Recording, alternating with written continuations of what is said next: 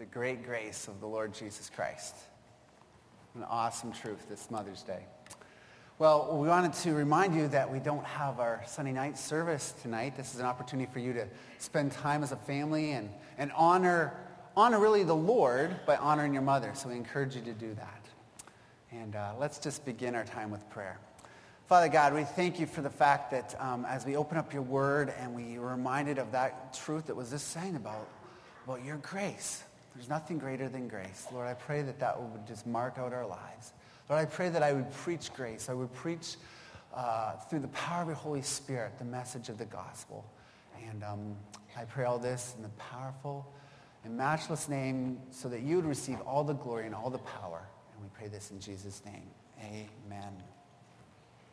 Well, I have to confess that the year that was easiest for me and the one that I matured the most was the year that I spent in the arms of another man's wife. In fact, she was here for a service today. My mom. What were you thinking about?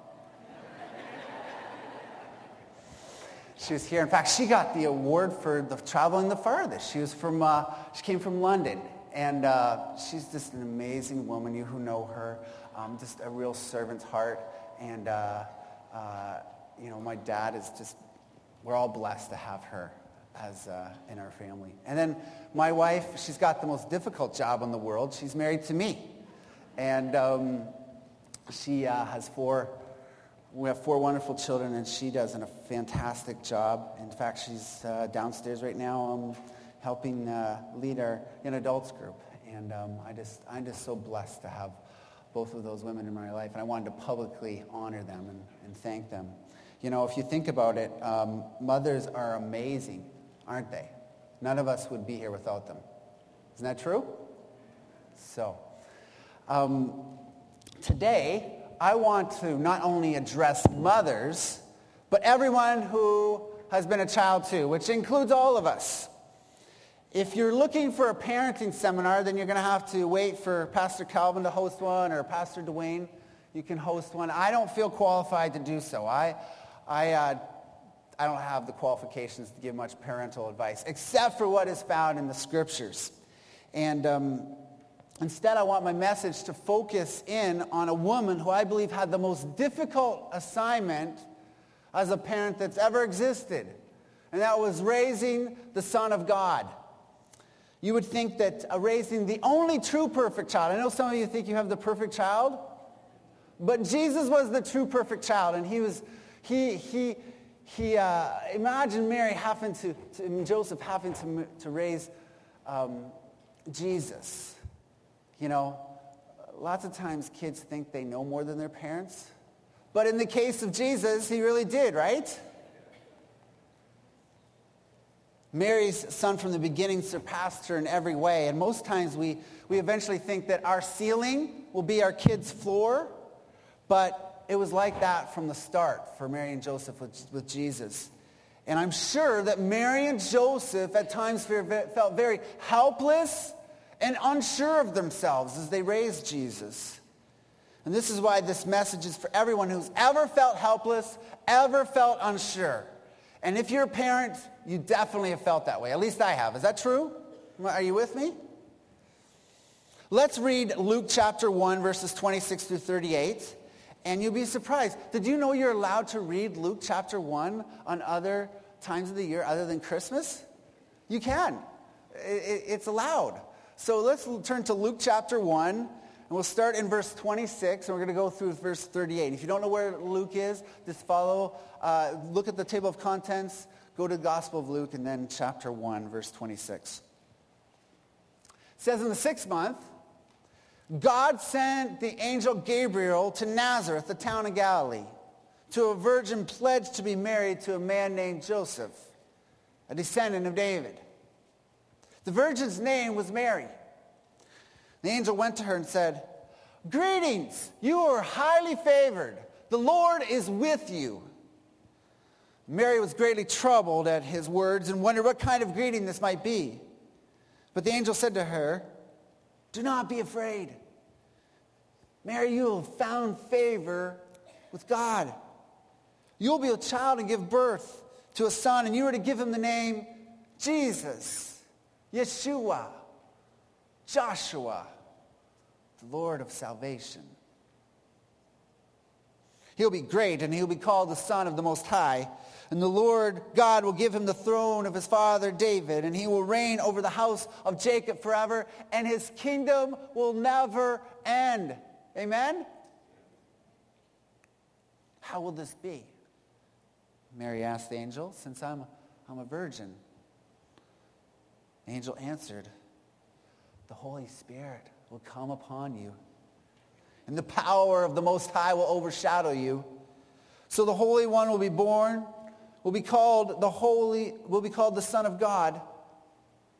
And even Elizabeth, your relative, is going to have a child in her old age, and she who was said to be barren is in her 6th month. And then highlight this verse. For nothing is impossible with God. I am the Lord's servant, Mary answered. May it be to me as you said. Then the angel left her. Now, at first glance, when you look at this passage, you might think, well, how's this really going to help me with those times when I feel helpless and unsure of myself? But let's unpack it a little bit further. Let's just start from the beginning. Notice that Mary is probably at one of the most exciting times in her life. She had been waiting all of her life, as little girls often do, to get married. I can just picture Mary. She's running around with her little friends when she was a little girl, and she had, the veil, and she'd been pretending, how many people were going to be at the wedding, and who was going to come, and sometimes when they don't even, it doesn't really matter who shows up. It's just about the wedding, right? It doesn't matter so much about the husband. But now Mary was seeing her dream finally come true, finally become reality. She was pledged to be married to Joseph. And everybody knew it. That day it was a public knowledge that when you became betrothed, that essentially you were married, except for there was a year waiting period before the consummation of the marriage. And that way the husband could go build a house for his wife. And they could also prove the purity of the couple. So can you imagine Mary? She's on her way. Maybe she's picking the flowers out, or maybe she's on her way to find that perfect wedding dress. And God interrupts her. God often interrupts us in those busy times. God brings somebody into our life to speak to us. In the case of Mary, it was the angel Gabriel. And God specifically interrupted Mary by declaring these words, "Greetings, you are highly favored. The Lord is with you." Literally, Gabriel's telling Mary that she has been, as Warren Wiersbe says, greatly graced. Greatly graced. It's in the perfect passive tense, which means that she was a passive participant in receiving this grace. There was nothing that she did to deserve this grace. That's always the case with grace. Did you know today God wants to give you that same grace? How? Well, here's the simple message for all mothers, for all fathers, for all children today. The Lord is with you. The Lord is with you. Our Roman Catholic friends often pray, "Hail Mary, full of grace." Where does grace come from? Is it something that we can just manufacture from within? Or does it come from something outside of ourselves? It's always something, or rather someone gives it to us from outside of ourselves. And that someone has a name. His name is Jesus. Grace is a person. Jesus. Grace for Mary and grace for us is always and only because of the Lord is with us. And that's what you and I really need today. So as we unpack this passage further, I want to tell you that I think that this passage will help us in every stage of our life, wherever you're at. I find 3 instances that we find that the Lord is with us. The first is, the Lord is with you during the disturbing times.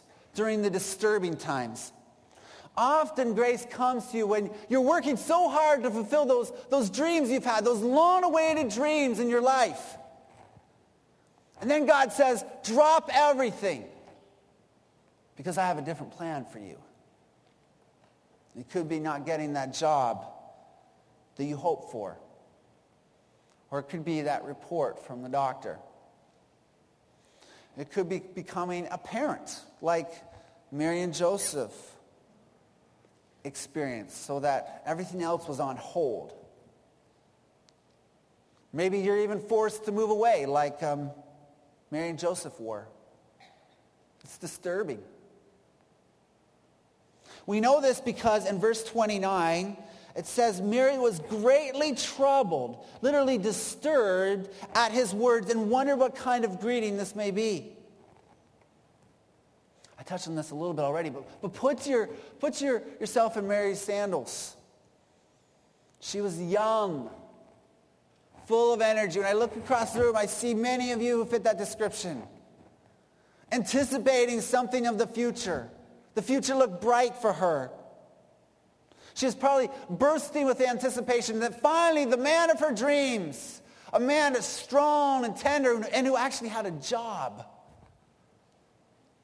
was going to sweep her off her feet. And then an angel comes out of nowhere, has a different plan for her. Different vision, different dream. The wedding was off. In fact, initially, she was experiencing unwanted pregnancy. In a second, Mary went from everybody smiling at her as she walked down the road in that little town of Nazareth to a few months later where everyone was sneering at her. Has that ever happened to you? Where everybody's cheering you on one moment, and then life turns. Maybe God give you a different direction, and all of a sudden, there's disfavor. But in Mary's case, it was worse than disfavor. She was more than going to be an outcast. She could be stoned to death for adultery. Leviticus chapter 20, verse 10 says that if a man or a woman commit adultery, there was a penalty to pay. Do you know what the penalty was? Death. Death. Mary was staring death in the face. But Joseph, Mary's husband, decides to protect her and take her away to Bethlehem. When I read both the gospel accounts of Luke and Matthew, I don't find any description of the wedding ceremony. Have you ever noticed that? There never was. Most likely, Mary and Joseph had to elope. They missed out on that big wedding feast, 7-day affair. 7 days of, you can imagine, just feasting and rejoicing, and you had gathered all your family and friends. I mean, we do a big thing for one day, spend thousands of dollars, but for a whole week? I mean, think about that, parents, right now, you who are just about to flip a bill for a wedding bill. 7 days? Wow. Mary and Joseph missed out on that. As a side note, I think that that's maybe one of the reasons why one of the first miracles that Jesus ever did was turning water into wine at a wedding. Absolutely, it was to convey that he upheld the sanctity of marriage and that he himself was the Lord God. But I also think it was in part to redeem what his mother had lost. She was the one advocating for this couple, remember? Maybe she knew the embarrassment of what it felt like at a wedding when it wasn't going so well, or maybe she missed out on a wedding. And so maybe Jesus was was redeeming what she had lost, her own dream, for his sake. I believe Jesus always redeems what is lost, that is given up for his sake. If you'll just come to him. Maybe that's you today. Maybe that describes you. This is important because maybe today Jesus has disturbed your long-awaited dreams. You've had to sacrifice for his sake. Maybe retirement hasn't turned out exactly how you thought. Maybe you are a parent whose kids haven't turned out exactly as you expected, as they expected. Or maybe you're a young parent and you just can't even keep up. It's just been so difficult for you. Maybe you've been faithful. Maybe you've been faithful in your duties at work or school or in the church. And now instead of honor, God seems to be putting you in a different place, a place just the opposite, a place of shame and scorn. Can I remind you today that during those disturbing times, especially if that time is right now, God is gracing you greatly. Hail, favored one, the Lord is with you. If you are afraid and fear is casting its dark shadow on you, the angel's words still ring true for you in verse 30. Do not be afraid, Mary. You have found favor with God. God is with you during the disturbing times. And if you have not been disturbed, you will be. You will be. The second instance that the Lord is with you is during the destiny-fulfilling times. The destiny-fulfilling times. Many of us are pursuing life with all that we can. And I want to remind you today that the Lord is with you despite the fact that maybe you don't have all the credentials that are needed out there. You don't have all the credibility. See, many of us are very concerned about our own destiny, aren't we?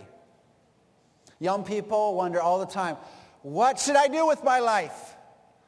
When I talk to our young adults, when I talk to young people, they're always asking me, what should I do? What's God's will for my life? It's a question that we wrestle with, isn't it? Maybe middle-aged people wonder, how far can I go in fulfilling my sense of purpose? Or what would it take for me to take up my calling, the thing that I've always wanted to do, and actually go do it? Maybe that's you today. Maybe some are asking a different question. You're asking, when do I stop doing the things that have always defined me? Or what have I done that will outlive me? I gotta say, parents, we can mask concern for our own destiny by making it be about our own kids and being concerned about their future when it's really about ours. I found this to be true in my life this week. I got an email from a coach for one of my son's teams, and he was being invited to try out for the select team. So I thought, oh, this is great. And I said, well, when's the games? Well, Sundays at 6:30 p.m. And so I went to my son and I said, well, guess what? They asked you to be a part of the select team, or at least try out, and but the games are on Sunday at 6:30. It's like, oh, okay. And I'm like, are you sure? Because it really bothered me. It was more about my dream, wasn't it? My destiny. I was hoping that finally we would get a reliever in the Toronto Blue Jays bullpen, okay? So we could finally win the American League East again. The platform for Jesus, I was thinking it would all work out. God knows. God knows how focused we can be on our children's future, what we want for them. And this is why the angel Gabriel tells Mary in verses 31 and 33, you will be with child and give birth to a son, and you are to give him the name Jesus. He'll be great and will be called the Son of the Most High. The Lord God will give him the throne of his father David, and he will reign over the house of Jacob forever. His kingdom will never end. See, God wants to reassure Mary that despite the fact that she didn't have any credentials, the only thing that she really had was her great-great-great-great-great-grandfather to the 40th generation was King David. And she didn't really get to live in the palace these days because the inheritance was long gone. She didn't have the credentials. But God wants to reassure her that he had a plan. He had a plan for her life and for her son's life. And that her son would be great. She would give birth to the God-man. Did you see this in verse 32? He will be great, and he will be called the Son of the Most High, meaning that he is divine. He is the Son of God. But then the next sentence, the Lord God will give him the throne of his father David. He's also perfectly human. What a promise to Mary, whose credibility was jeopardized at the announcement of her son's birth. She'd kept herself pure. And now, by all appearances, she was paying for it. So let me just tell you, young people, singles out there, and married people, you might be trying to live pure in this life, and you're bombarded with the sexual images that our society throws at you. And there's pressures, and there's desires that you have. And you're thinking, wow, I'm making a big sacrifice here. Is it really worth it?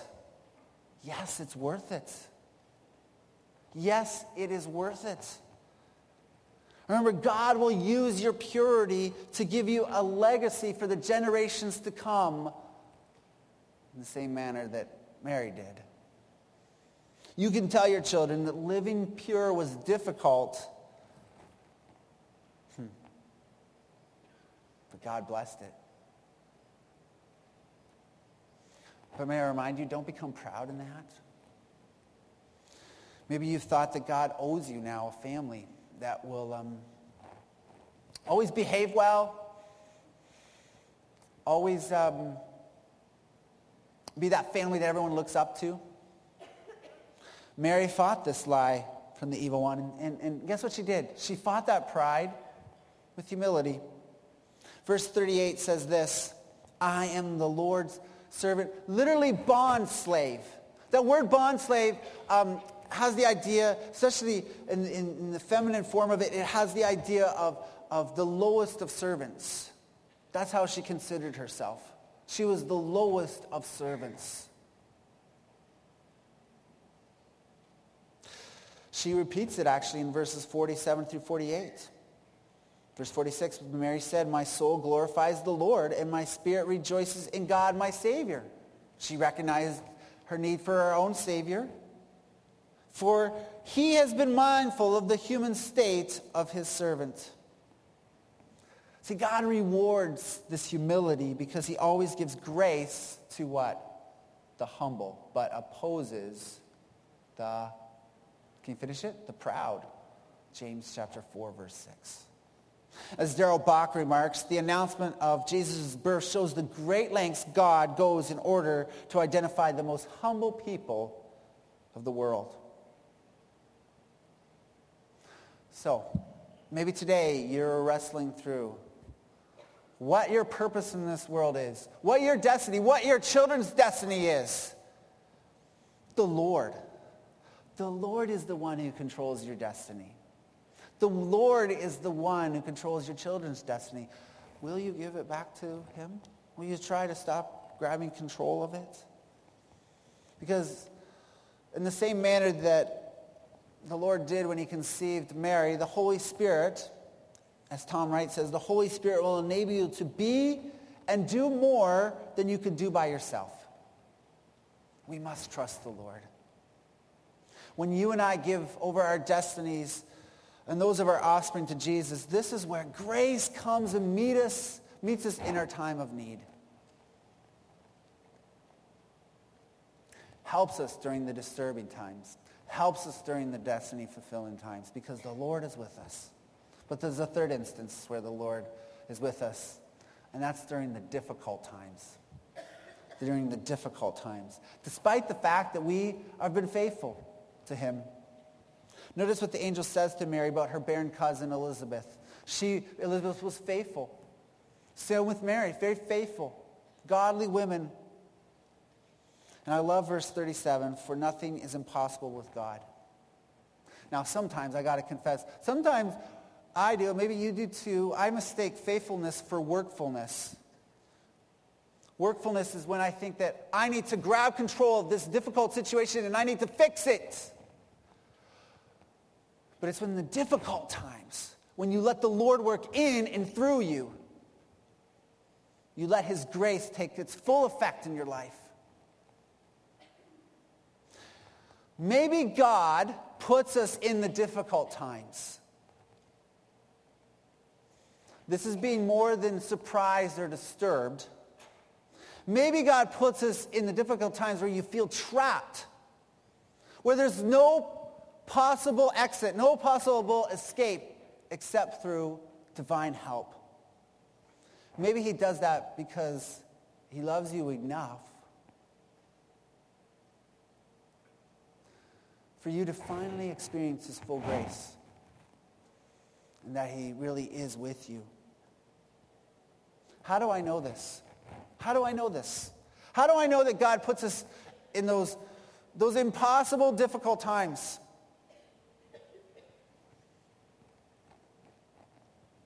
Because he did it to his own son.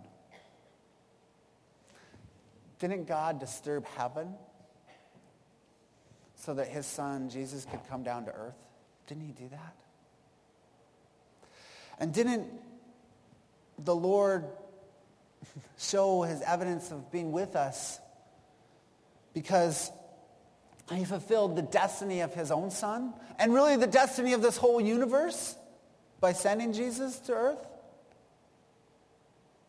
In other words, God knows how attached our hearts are to our children because he feels the same way about us, his children, to the point that he sent his son to secure our eternal destiny. And isn't the Lord with you during the difficult and impossible times? Those times feel impossible for us, but they're not too difficult or hard for the Lord. God proved that he could overcome the greatest difficulty in your life. Your sin, your rebellion, my sin, my rebellion. You might think the most difficult thing in your life is trying to raise children. And that's really, really hard. It's impossible, to be honest. You might think the most difficult thing in your life is that looming project that you're trying not to think about right now. That's at work. Or at school, that assignment. That's not the most difficult thing. The most difficult thing is overcoming your rebellion towards God. And Jesus did it. Jesus did it for you. Why? Because the cross is about total self-surrender to God. And isn't that really the key to parenting, work, school, marriage, relationships, every part of life? The message is simple. Is the Lord with you? Are you greatly graced? Will you receive God's grace today like Mary did? Let's pray. Father God, I thank you for the fact that you put us in, you disturb us. You see that our destinies are really up to you. And that you put us in difficult, impossible situations so that we might trust you and experience that grace. Lord, would that be just driven home into our heart? May it just resonate and ring true all week that you are with us. We can go in great confidence. We just pray this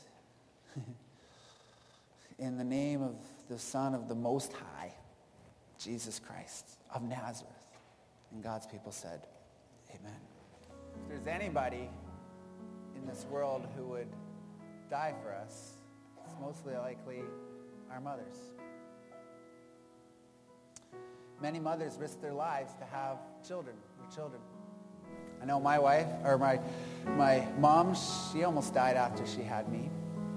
My wife, she almost died when we had our firstborn. Mary herself experienced great grief. In fact, it says in Luke chapter 2, verses 34 to 35, that her heart was pierced. It's prophesied that her heart would be pierced because of her son. This is why mothers always point to Jesus. Though not all mothers die to bring new life, Jesus did. Jesus did for you and for me. Will you receive the gift of salvation? Will you embrace it fully today? Maybe you've been in church for many, many years. Maybe this is your first Sunday. It will be the best Mother's Day gift ever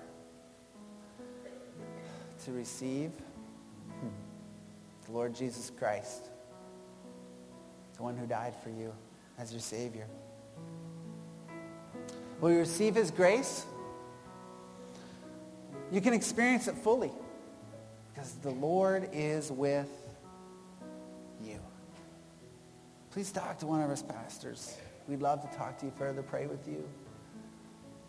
You can go out and walk in his grace every day.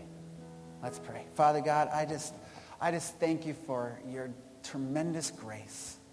Thank you for gracing us through the Lord Jesus Christ. Thank you for being with us. May we go in that confidence. May we be strengthened by the Lord being with us every step. We pray in Jesus' name. And if you agree, say amen.